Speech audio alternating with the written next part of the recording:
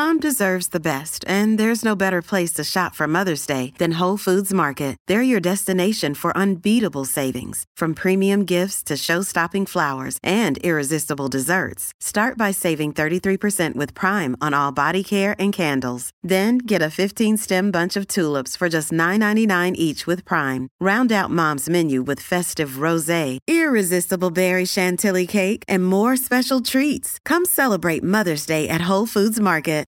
Look, Bumble knows you're exhausted by dating. All the must not take yourself too seriously and 6'1" since that matters. And what do I even say other than hey?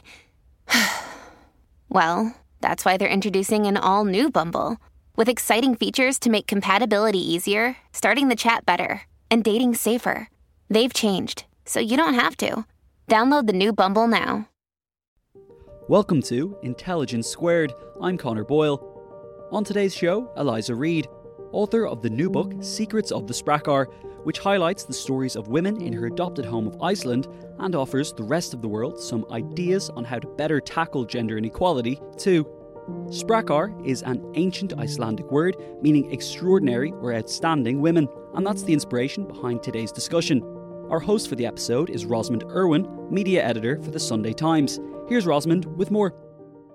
Creating more equality requires challenging the status quo. It's an evolving conversation in most countries, and that's good. But what's better than good is actually doing something about it. Iceland has gained international attention for its efforts to address gender inequality. In 2018, it introduced a pioneering policy that requires companies and organisations with more than 25 workers to prove that they are paying men and women equally for jobs of equal value. Many countries have similar sounding measures in place, but in Iceland, the onus is now on the company and on its leadership, not the singular employee raising their voice.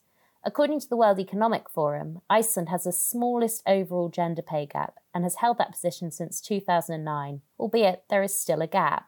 It's also a world leader for including women in the labour force. Our guest today is Eliza Reid, a woman well placed to discuss these issues. An entrepreneur, writer and co-founder of the Iceland Writers' Retreat, she's also married to Icelandic President Gudni Jóhannesson, making her the country's de facto First Lady. Eliza wrote an acclaimed opinion article in the New York Times in 2019 discussing the peculiarities of the role, and she now returns with a new book telling the stories of both Iceland's women and the country's efforts to elevate them. Secrets of the Sprakkar. She joins me now to talk about it. Welcome to Intelligence Squared, Eliza. Thank you very much. Thanks for inviting me. Before we begin, listeners may pick up on the fact that yours is not an entirely conventional Icelandic accent. So please, would you tell us a little bit about your background, which is outlined in the book, and how you arrived in Iceland? Yes, of course. You're absolutely right. This is not a stereotypical Icelandic accent. English is my first language. I grew up just outside of Ottawa, the capital of Canada, in the countryside, studied at the University of Toronto, and then moved to England at the end of the last century to get a master's degree in history at Oxford University. And that is where I met an Icelandic man who became president of Iceland in 2016. There was a whole lot that happened in between that meeting and him becoming president, but I'll just jump forward to that part. Just to explain to listeners who may not know that much about the Icelandic political system, you say in the book, obviously, that the role of president is largely symbolic. What does that mean if you're married to the president? That is an excellent question. So you're absolutely right. It's symbolic, meaning that the president does not belong to a political party or have a political platform. It's the prime minister and parliament who deal with all the political issues day to day. As the spouse of the head of state, I have a very undefined role, if you can even say a role at all. I like to say that because I find it an honor and a privilege to serve in this capacity. But there is no handbook for how to be the spouse of a head of state. And so I like to look at that as an opportunity to be able to use this somewhat unexpected platform to speak out about issues that I think are important, and also to sort of confound expectations about what people might be expecting, for lack of a better word, the female spouse of a male head of state to act like or look like or behave. And so I try to be active in that sense. And Tell us a little bit more about you. So you're a mother of 4. How do you juggle everything that you do? Which is a question always people ask of women, but I always try to ask it of men too, I should add. That's excellent. And because I also have a stepdaughter, he's a father of 5, so he has to even answer it better than I have to answer it. The trite answer is coffee, of which I consume copious quantities. And I suppose the other answer is, well, an ability to be organized, but an ability to drop a lot of balls. No one can do anything, or everything, I should say. And we really have to prioritize in life, whether we want to be very busy in our work lives or in our home lives or in our personal lives or whatever capacity. And we have to recognize that we can't achieve it all. And therefore, we have to be willing to let go of certain things and just decide what we want to let go of. And, I emphasize, of course, that my husband and I are married and in this partnership and raising these children together. And so it's not just my job to be raising the 4 young children. It's also his job. And we work on that together. People always talk about Iceland being one of the happiest nations on earth. What are they getting right? I think we get a lot. I think it has to do a lot with that work-life balance. I think it has to do with a society where we are creating the support systems to enable people to live the lives that they want to lead. For example, when it comes to equality, affordable childcare and excellent parental leave schemes, excellent healthcare as well, of course. Again, working to reduce the equality gap between the haves and the have-nots, if you will. And I think when we look at this as well from gender equality point of view, I think it's a society where we have really passed the tipping point between debating whether or not trying to achieve gender equality is a priority, but debating how we are going to try to achieve it. And we know that societies, companies, businesses, and countries as a whole that are more gender equal are happier. They are longer living. Men and women are longer living. They are more successful. Companies put more on the bottom line. And I think as a society, broadly speaking here, we have realized that. And so we are working to strengthen that and to narrow the gender gap that exists right now, because we know that that's going to be better for everybody in the country. And you, obviously the title of the book mentions this word sprakar. Could you explain what it means exactly for our audience? Yes, sprakar is a very old and obscure Icelandic word. It's even a word that native Icelandic speakers don't know necessarily. And it means outstanding women. And I love the fact that we have a word in Icelandic that is used exclusively to describe women and in a positive way, because I can't think of very many words in English that are used to exclusively describe women in a positive way. I can't, in fact, think of any words. So I think this is something I'm trying to bring into the English language a bit. Oh, that's so interesting, because that linguistic framing there. So, I can think of lots of words that are predominantly and almost exclusively used about women that are critical. So things like diva or witch, or the word that rhymes with witch, which I won't use. Exactly. But how interesting that we don't have many words to sort of celebrate women. Mm-hmm. Exactly. I think it's I think it says something about the state of gender equality here as well. And so that's the reason I called the book The Secrets of the Sprakar, is that it's comprised of a lot of discussions with women throughout the country in all walks of life. And hopefully their stories are revealing some insight into why gender equality can benefit all of us. And so with the business perspective on this, what is the benefit to business, do you think, of gender equality? Well, the benefit to business is to the bottom line. I mean, and I don't need to go through all the statistics, and you can look them up with the World Economic Forum and McKinsey and Company and all this. But companies that are more diverse, and not just in terms of gender, but in all forms of diversity, are more successful companies, and the employees are happier and the employees stay longer. And there are just many ways in which we need to be constantly vigilant and aware of this, because I think as human beings, our default, when we're building teams, when we're building organizations, our default is to look to people who are like us, in whether that's a similar background or education or ethnicity or gender.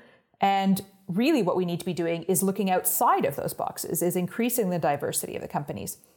And sometimes, as we've shown in Iceland, we need outside structures in place to encourage that. If it's not moving fast enough on its own, like we have, for example, gender quotas in Iceland, that we have more organizations that are working to increase networking opportunities for women.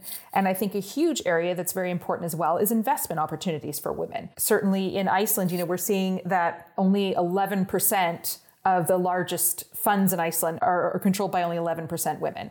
And the large majority of investment funds go to companies that are run by men, or maybe a few more that have one woman involved in them. So, kind of he controls the pocketbook is also controlling a little bit where the money is going. So we need to be focused on that as well. But it's going to improve the bottom line for everybody. And in terms of companies in Iceland, what are they getting right? There's a lot in your book about parental leave, for example. Well, that's one of the things exactly that maybe isn't companies doing, but is the benefit to companies, because it is enabling a broader workforce to be taking part. And Icelandic women have the largest participation in the workforce of the OECD countries. And exactly as you say, part of that reason is because of the subsidized childcare and the parental leave scheme. The parental leave policy is paid by the state. It's not paid by the employers. And it's what's called a use it or lose it scheme, which means that one parent is allocated a certain number of months. The second parent is allocated a certain number of months. And then there's a third chunk that can be split either way. But what that means is that we're not seeing only, say, mothers taking parental leave, and we're not seeing employers having, small companies, for example, having to foot the bill of paying for a replacement employee and for the person who is on their parental leave. And then once they go into childcare, that's heavily subsidized as well. So there's a lot more encouragement for women to return to the workforce and to be working there. And that in turn has built a sort of work culture where the work-life balance is much more flexible. So if you are working in an office and you say, look, I'm going to have to leave the office for an hour because my son is doing a ballet recital, or it's my daughter's parent-teacher interview, nobody is going to not let you do that. You're not going to have to book a half day's holiday to go and do your parental job. So obviously Iceland's size is an advantage in that sense as well. You're not going to be spending an hour and a half in traffic to get back to the school to go and see the ballet recital. But it certainly shows that there is an understanding of the importance of the work-life balance, and that the domestic side shouldn't be the exclusive responsibility of the mother, for example. You do say in the book, though, that women are still sort of the household CEO, even in Iceland. And how do we start shifting that? So the examples are things like schools, if a child is sick, we'll call the mother first, or it's the mother who's expected to know in the domestic setting who, which classes their kid, when their kid has their swimming class, for example. So how do we start shifting that so it's balanced between couples?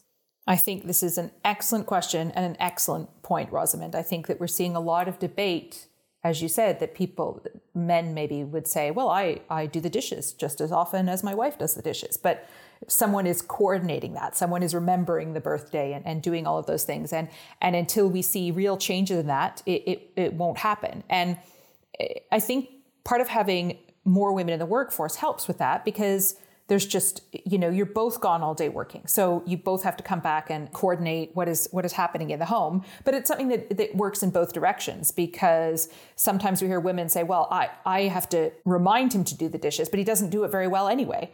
And we need to understand that people do things in very different ways, of course, and there isn't necessarily a right way or a wrong way. And sort of women have to also be willing to give up some of the power, the influence of being those quote unquote household CEOs. But I think that for instance, parental leave, that fathers are taking paternity leave, starts them from a very early age of getting more of a grasp of what's involved in being the household CEO and running those things. Because when a father is taking his paternity leave, the mother is generally off at work. And so the father knows when the feeding schedules have to be and has to remember that, the food is ready at this time, or that they don't like to eat this kind of food, or that they like to have this song sung to them when their nappy is being changed.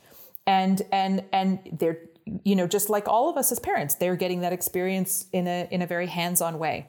How do we ensure that women working doesn't just mean that there's a sort of double burden on women? So they work all day and then they come home and work further at home. It strikes me that if you enjoy your job, working is a wonderful thing. And I imagine you and I are lucky enough to be in that position. But for those who don't, their life is very, very much a slog if you slog at work and then have to slog at home. Absolutely. I agree with you 100%. And it's the $1 million question, I suppose, isn't it? Because that is important. And also in Iceland, we see that women still are disproportionately taking up more of the household tasks, even though they're both at work. How do we fix this? It's, again, very, very difficult. But one of the main things is talking about it, is acknowledging and recognizing that it exists and that it is a challenge to achieving gender equality. And again, I hope that here that is something that we are doing more. We see people talking about when reports are conducted and studies are done, and we see people speaking up about it more. You know, women here, for instance, are less likely to be accepting of the idea that the household CEO job falls to them exclusively. But it's absolutely an area that we all need to be continuing to work on. What do you think your husband learned taking parental leave? That is an excellent question. I think you probably have to ask him what he learned, but I certainly learned that it's so fortunate for the children to have two parents who are kind of approaching parenthood in different ways. So there's one small story that I tell in the book about when he was taking his parental leave and I was working from home. So actually I witnessed this, that he was about to go out for the day with the baby, and he had a whole plan for what he was going to do and activities and things he was going to visit. And it was all day, and he had nothing with him as he was leaving the house. He had no nappy bag, he had no food or anything. And I remember thinking, I tried to resist the urge to say something, but I just couldn't stop myself. And I finally said, don't you need anything with you? And he said, oh, I'm going to buy a banana for him for lunch on the way. And as if that, you know, the banana was the magic cure for any problem that could arise for him all day. And of course, they were fine all day. And it's just two different, you know, parenting approaches. So, you know, but he has such a close relationship with our children now. And you know, you talked about the school calling. You know, our children, when they're sick or they need something, they're equally as likely to call him as they are to call me if there's a problem. And I think that's really good. You know, at nighttime, if they wake up with a fever, they're equally as likely to call out for their dad as for their mom. You obviously have experience in workplaces, and the first in Iceland, that is. One of the first ones that you worked in, you flagged that they had this sort of section of the office with a DVD player where employees could leave their children if they were working. I can't imagine a UK workforce. I don't know what you think if Canada would be the same. I cannot imagine a UK workplace doing that.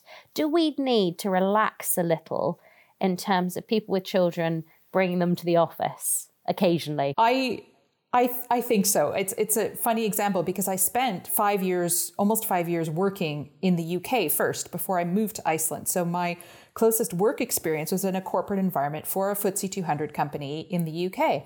And, you know, my husband never went outside the building where I worked at all, of course. I think occasionally met some of my colleagues at Christmas events or something like that. And then when I moved to Iceland, and as you said, if there's a staff day, people just bring their child in and they hang out with them for the day at work, because what else are they going to do? And there was a huge shift there in terms of just acknowledging that sometimes people have families at home.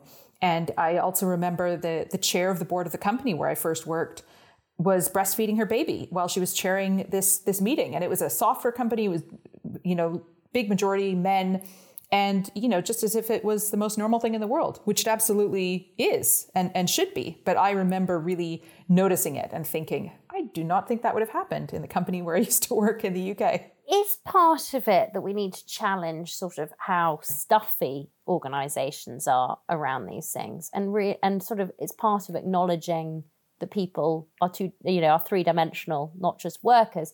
And do you think the pandemic, given that obviously it forced a lot of people to care for their children and work at the same time, a really difficult situation, do you think the pandemic has maybe shifted that a little bit? I hope in the long term we'll see shifts for the better, because I think in the short term we saw an increase, say, in gender-based violence. We saw that women really disproportionately had to take on the lion's share of not only seeing their own jobs, but making sure their children were getting all their homework done and doing all this work. And this World Economic Forum Global Gender Gap Index that Iceland has topped last year in the report said that the pandemic has increased by a whole generation the number of years it's estimated to take before we achieve gender equality.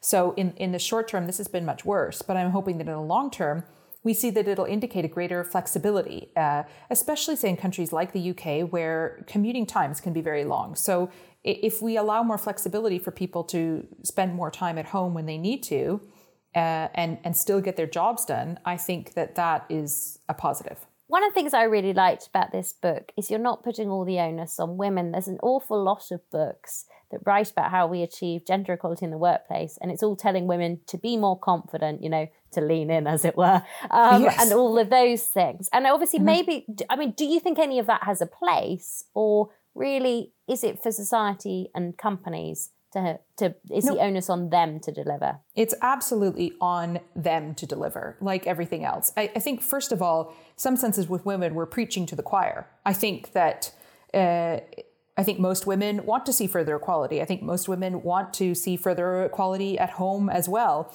I think most women have stories of being patronized to or worse in the workplace. And as you said, this default that it should be all about women talking, or that we need to organize a conference on increased gender diversity in the workplace and it's all women who attend.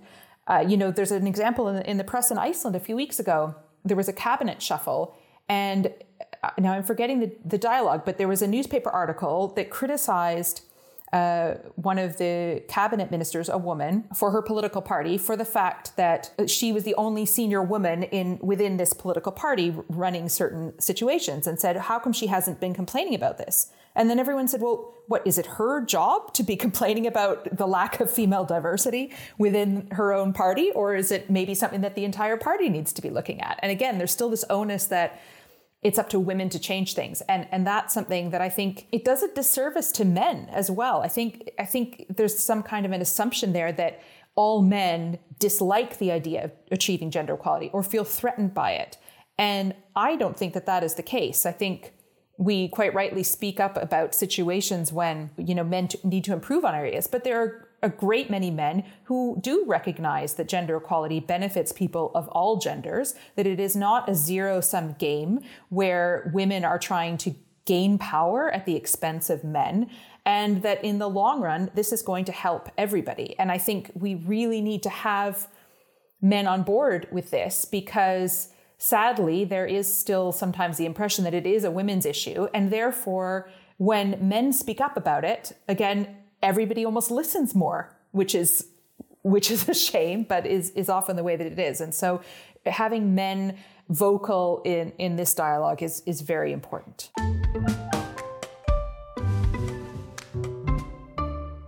Hey, it's Ryan Reynolds, and I'm here with Keith, co-star of my upcoming film, If, only in theaters May 17th. Do you want to tell people the big news? All right, I'll do it. Sign up now and you'll get unlimited for $15 a month and 6 months of Paramount Plus Essential Plan on us. MintMobile.com/switch. Upfront payment of $45 equivalent to $15 per month. Unlimited over 40 gigabytes per month. Face lower speeds. Videos at 480p. Active Mint customers by 531.24 get 6 months of Paramount Plus Essential Plan. Auto renews after 6 months. Offer ends May 31st, 2024. Separate Paramount Plus registration required. Terms and conditions apply if rated PG. At Evernorth Health Services, we believe costs shouldn't get in the way of life-changing care, and we're doing everything in our power to make it possible. Behavioral health solutions that also keep your projections at their best? It's possible. Pharmacy benefits that benefit your bottom line? It's possible. Complex specialty care that cares about your ROI? It's possible. Because we're already doing it. All while saving businesses billions. That's Wonder made possible. Learn more at evernorth.com/wonder. Another day is here, and you're ready for it. What to wear? Check. Breakfast, lunch, and dinner? Check. Planning for what's next and how to save for it? That's where Bank of America can help. For your financial to-dos, Bank of America has experts ready to help get you closer to your goals. Get started at one of our local financial centers or 24/7 in our mobile banking app. Find a location near you at bankofamerica.com/talktous. What would you like the power to do? Mobile banking requires downloading the app and is only available for select devices. Message and data rates may apply. Bank of America NA, member FDIC. There's a tendency to paint Iceland as a sort of feminist utopia. And I've read many articles over the years sort of saying that. One of the things that really struck me as being very interesting in your book is the sort of downsides, the things where Iceland really isn't excelling. You mentioned sexual violence as one. Why do you think that is as a society, and what is being done to address it? So for the sexual violence, as you mentioned, that is something called the Nordic paradox, where throughout all the Nordic countries, we see sort of higher rates of reporting of gender-based violence, which goes against our intuition of what we would think, as you say, of these countries that are seen to be as so strong for women. But we don't really know, is that because there are in real terms more cases like this? Or I hope it's because perhaps that there is less stigma surrounding coming forward and talking about these issues, that there is a broader legal definition of what constitutes gender-based violence, or that there's more trust in the police force so people feel like they can come forward with their stories. And I think all of those things factor in, but obviously as long as we have any gender-based violence, we're not going to be able to achieve gender equality. So we have to remain vigilant to reduce these numbers and to improve the situation. So in Iceland, for example, we're working a lot to remove stigma from the survivors of gender-based violence over to the perpetrators, to believe people who have these reporting cases. And then there are practical situations like, for example, the University of Reykjavik is developing a sort of virtual reality scenario. So women who are about to go to court to face people that they are accusing of gender-based violence can actually sort of simulate the courtroom scenario before they have to go and do it. Or places where they can keep all of the information on their case at one sort of location online. So rather than have to go to all kinds of different points to find out where their case is progressing in the system, they can find it that much easier.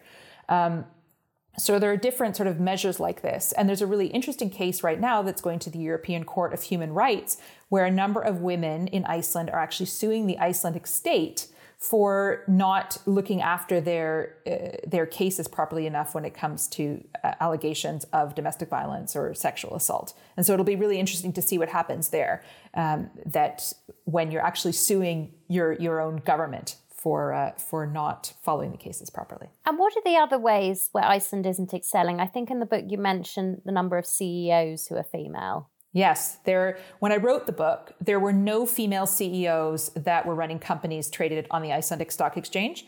There is now one, but there are still more men called Arnie who are running companies. And we see these examples, in other countries where there's more men called John, for example. And absolutely, we need just to see more women in the C-suite of companies and investing in women-led companies, women controlling the pocketbooks, controlling the investment, and then also investing in women. And we do have these quotas in Iceland, for instance, on the boards of publicly traded companies, but we aren't seeing quite enough results of that. So, it's only, I think, almost 35% women on the boards of publicly traded companies because they don't have the penalties if they're not actually living up to it yet. So quotas can speed things up, but also only go so far. So I think that corporate Iceland is definitely an area where we need to be improving. And I'm an immigrant to Iceland. I also see that when we're moving towards gender equality, we can't look to be, say, one very privileged group of women. We have to be really working towards achieving equality for everyone. And for example, women of foreign origin in Iceland do face other challenges that locally born women don't face. And if we don't recognize those challenges and work to eliminate them, then we're not going to be achieving this. And that also goes, for instance, to other groups like women with disabilities, non-binary women, where we also see further challenges. And again, we're not going to be able to erase this gap if we plow forward with and leave other people behind. In the corporate world, one of the problems that's been flagged is since companies were encouraged to get more women on boards in the UK, what you found is they were pushing them in non-executive roles, so they don't sort of have a day-to-day role running the company. Has a similar thing happened in Iceland where you get a privileged few who may sit on many boards, and these people may be brilliant at doing that, but it's not actually changing the way companies are run fundamentally? I think maybe not to that same extent. We still need to see more women on boards. And there are organizations like the Women Association of Business Leaders who are really pushing to say, as you said, there are more than a certain small core group of women, and also women, for instance, who put themselves in a database to be consulted as experts for media interviews, for example, because there's always this debate of, well, we would have more women, but women aren't applying for the job. Or we would interview more women, but they don't want to be interviewed. And we need to kind of work concurrently in a whole lot of areas. We need to show that there are more women who would apply, but we also need to write job descriptions that are more open to jobs that would encourage more women to apply, or whatever group it is that we are looking for to increase. But there are always qualified people. In Iceland, 2/3 of the undergraduate students at universities right now are women. So we need to be seeing these. I don't say we need 2/3 women in the C-suite soon, but to say that there aren't enough qualified women is incorrect. Do we know where it's going wrong? Now, obviously, there's a lag effect, and it will take a long time for those 2/3 of women in the university to be of an age where they'd be on boards. But do we know at what point in women's careers it tends to go wrong? Is there a problem in the sort of so-called pipeline in getting women from the sort of middle jobs up to the top? I think that's absolutely true. I think, having these systems in place so that when people are in their childbearing years, it's fairly easy for them to go back to work is something that is extremely important. But, again, it's multifaceted, as are so many things. So one of those things is encouraging reducing this mental load at home for the women so that they feel that they can take on more areas of responsibility. And I think it's really remaining vigilant so that we're seeing that the results show that this is important. So if I'm running a company and I know that the more diverse my company is, the more money my company is going to make, I would think it is in my best interest to encourage diversity, whether that means flexible working schedules or writing job descriptions that would encourage, say, more women to apply if I need more women in the job, or having interviews or situations that allow women to progress and be promoted more within the company. I think it requires running the business with these gender equality glasses on all the time, because it's going to benefit everyone. In terms of when women are starting to have children, there's still a huge amount of pregnancy discrimination in the UK. And actually the figures on that are pretty shocking for the UK. Has Iceland got any solutions around that? It strikes me that giving men paternity leave helps to reduce the problem for women. But are there any other elements there where Iceland is ahead of us? Well, I think the fact that if I'm correct with the UK, it's often the employer that is paying the parental leave payments, whereas it's the state in Iceland. And I think that makes a huge difference because, of course, there's the knowledge with the individual and the person has to pay for replacement, but it's financially less of a concern, especially for SMEs that where one person can really make a difference. And again, there's just been this societal shift. There's a very high birth rate in Iceland, and people just expect young people, if they want to have families and know that that's a normal thing, and understand that means that people are going to take time off. It means they're going to get to know their children and develop a good relationship with their children, and then go back to work where they can also contribute to work and do well and create success for their own organization. One of the other things that Iceland's way ahead of us on is childcare. The cost of childcare in the UK is exorbitant, and we don't have a system where it's subsidised in nearly the same way as Iceland, as you outline in the book. I wondered, is Iceland offering us a model there that we should copy? And you mentioned the birth rate, and my suspicion is the UK is currently having a discussion around declining fertility.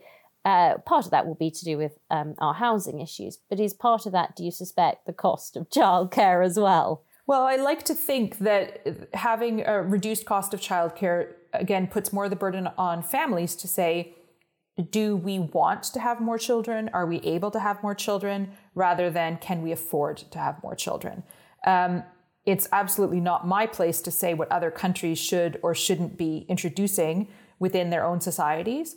I can only comment on the effect that has had here in Iceland, both for society as a whole and for me personally. I've often said in interviews that I wouldn't have had 4 children in just under 6 years if I had been living in Canada, for example, because I couldn't have afforded it.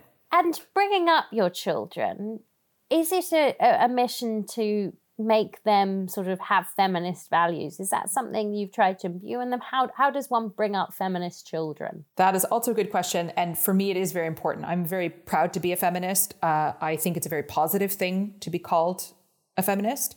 I don't see it as a hot button word in the sense that some people might.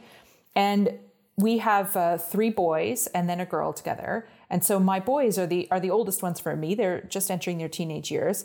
And for me, it's vital to raise them as feminists, to see that they come with a lot of privilege, and they need to recognize that and use that for good, and treat everyone with respect. I think for me, with my boys right now, I think about it a lot in terms of talking about how we see women represented in the media, whether that's me joking with them while we watch a movie on television and me thinking, oh, she must be very cold running around in that cold skirt, in that short skirt all the time while these men are doing something else, or she seems to be crying a lot. If I were that man, I would be crying too at that situation. I don't know why he isn't also crying.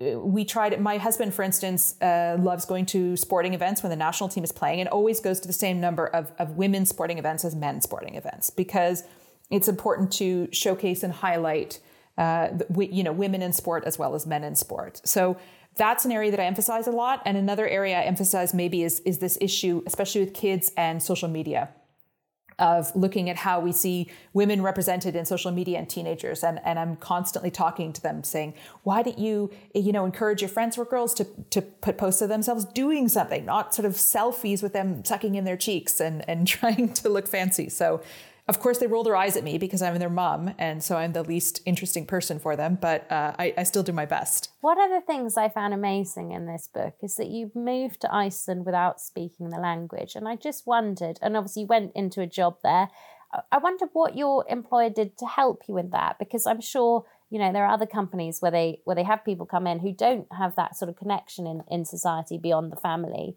What can be done to help people? And what did you find worked for you in that regard? I think for me, I knew when I was moving to the country that I would be moving at least for the long term.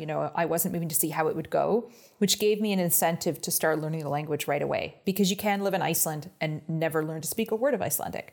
So I knew that I wanted to start learning it right away. I was fortunate that my union paid for some of the lessons, and I had a good job as well, so I could cover other costs. And I just made it a priority to start learning Icelandic and trying to speak it as quickly as I could.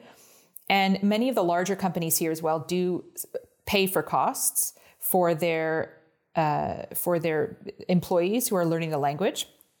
But it's certainly a challenge here, especially for immigrants who come to the country who, for instance, are taking public transportation to and from their jobs, and then they have a family to look after. And then even though they might be a member of a union that will reimburse the costs for their studies, it's only after they've completed the course. So they still need to save all this money first to be able to pay for it. So I think that is a challenge that we need to be working on here in Iceland as well, is to make it easier for people to learn the language, because that's going to help everybody. It's quite a different society in a huge number of ways. I mean, just reading the book, there were a couple of things that struck me. I had no idea that Iceland didn't have any trains even.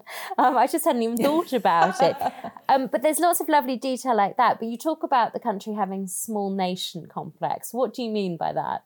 I say that also with fondness, because I grew up in Canada, which I think also has small nation complex. So it's a little bit of and again, I say this fondly, a little bit of a sort of insecurity about a sort of lack of confidence of what we can do. And Iceland, because Iceland is in real terms a small country, we're 360,000 people. So we're definitely very small. Yet we, quote unquote, punch above our weight. As you said, we're topping all these indices. We are in NATO. We are active members in all kinds of multilateral organizations. And Canada, because Canada is next to this massive, massive neighbor, so kind of gets subsumed a little bit by it. And so in practical terms, that means when an Icelander is on TV somewhere abroad, it's covered in the news here. And in Canadian terms, it means that anytime I see an actor or actress on television who's Canadian, I can't help but say, he's Canadian, did you know that? And my kids, it shows they're maybe slightly more Icelandic because they always roll their eyes at me. Yes, we know, Mum, that she is Canadian. Thank you for reminding me again. But that's the small nation complex, and I kind of love it. And obviously, the problem that a lot of English people have is they will struggle to be able to tell the difference between a Canadian and an American accent. You mentioned that in the book, that people kept asking where you're from in the States. Is that Yes. sort of another manifestation of it? I think that's maybe why we do it every single day. I think that's not an exaggeration to say that every day that I lived in the UK for 5 years, people asked me where in the States I was from. And not that I expect people to really know the nuance between the accents, but if one is unsure, it's always better to just ask where one is from, generally speaking. Do your kids have much knowledge about Canada too? I mean, how much are they Canadian Icelandic as opposed to Icelandic? They're dual citizens, which is important for me. And so they have Canadian passports as well. I try to keep them interested in hockey, and obviously they stay in touch with family members in Canada.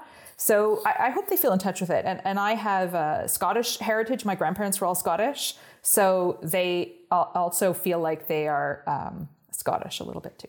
What would you like companies to take from your book? So if there's any bosses listening or people who work in HR, what would you like them to think about in terms of what they can do better for women? I think that's an excellent question. I would think it's to not put that burden on women, but to put that burden on the decision makers within the company.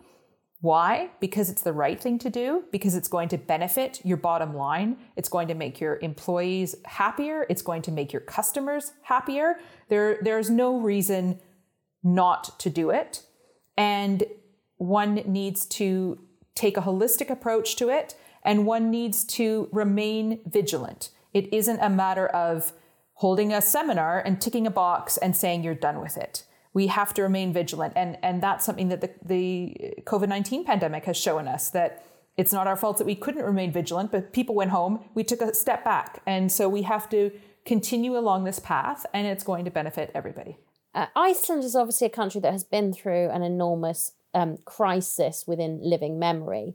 Did the financial crisis in Iceland, so about 2008, I'm guessing, how much of an impact did that have, and did it have any beneficial effects in terms of equality? There was definitely a lot of soul searching, and a lot of people will tell you that, it was men who were running the banks that all went bankrupt and women who came in and cleaned up. For example, right afterwards, we had our very first female prime minister who came into the country, and one of the investment companies, I think possibly the only one that didn't go bankrupt, was run by women.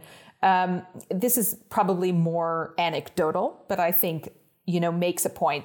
There was definitely a lot of soul searching after the economic collapse and looking for ways out of the crisis. And I think Iceland was generally praised for how it got out of the crisis quite quickly. There was someone over here, a politician over here, said that if it had been Lehman Sisters, it wouldn't have gone bust in relation to the US, obviously, there. That probably, to many people, seems like a simplification. Is there anything in that, though, that we should think about in terms of potentially just having diverse voices in the room, rather than it being perhaps such a gendered issue? Exactly. I think exactly like you say, the diversity is important, the different perspectives. If somebody says, well, it's always been done this way, maybe that's an opportunity to try and do things in a different way. Because I think we have to be careful not to roll our eyes or make too many statements that, well, if it were women doing it, it would be much, much better. Because I think that leads to a kind of level of us versus them, where maybe then men feel like women are trying to work towards gender equality at their expense, which I cannot emphasize enough is as absolutely not the case. It's something for everybody to work together to achieve. So, maybe if a certain woman were running Lehman Sisters, it wouldn't have gone bust. We don't know. But I think as you said, we can't oversimplify things, and we can't say that men have no role in trying to achieve this equality. And you talked a lot about how we get men on board. What do we need to do to those who seem less keen to help female colleagues progress? I think, again, showing sometimes in a business context, the bottom line, the fact that it is always more important, and showing people what it does for them, showing that it is not a zero-sum game. It's not a matter of somehow reducing their contributions or their opinions, and also showing that it benefits men in other areas. If we look back to child rearing, for example, I don't think I know of any men who said, oh, it was such a shame I had to take my paternity leave. I missed all this work, and why was I hanging out with my child so much? I don't think anybody regrets the time that they spend on their parental leave. And so it's a matter of showing those benefits as well to men. I think that's a really great place to end, but I just wanted to ask one more thing.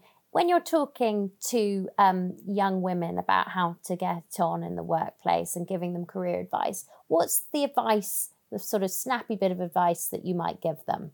Speak up and use your voice and help to elevate other people as well. I think we so often think, I'm the only one who thinks this, and that isn't the case. And we need to help other people get the confidence to speak up and to listen to each other. Thank you so much. Thank you. Thank you to Eliza for a fascinating discussion, and thank you all for listening. I'm Rosamund Irwin, and this has been Intelligence Squared. Thank you.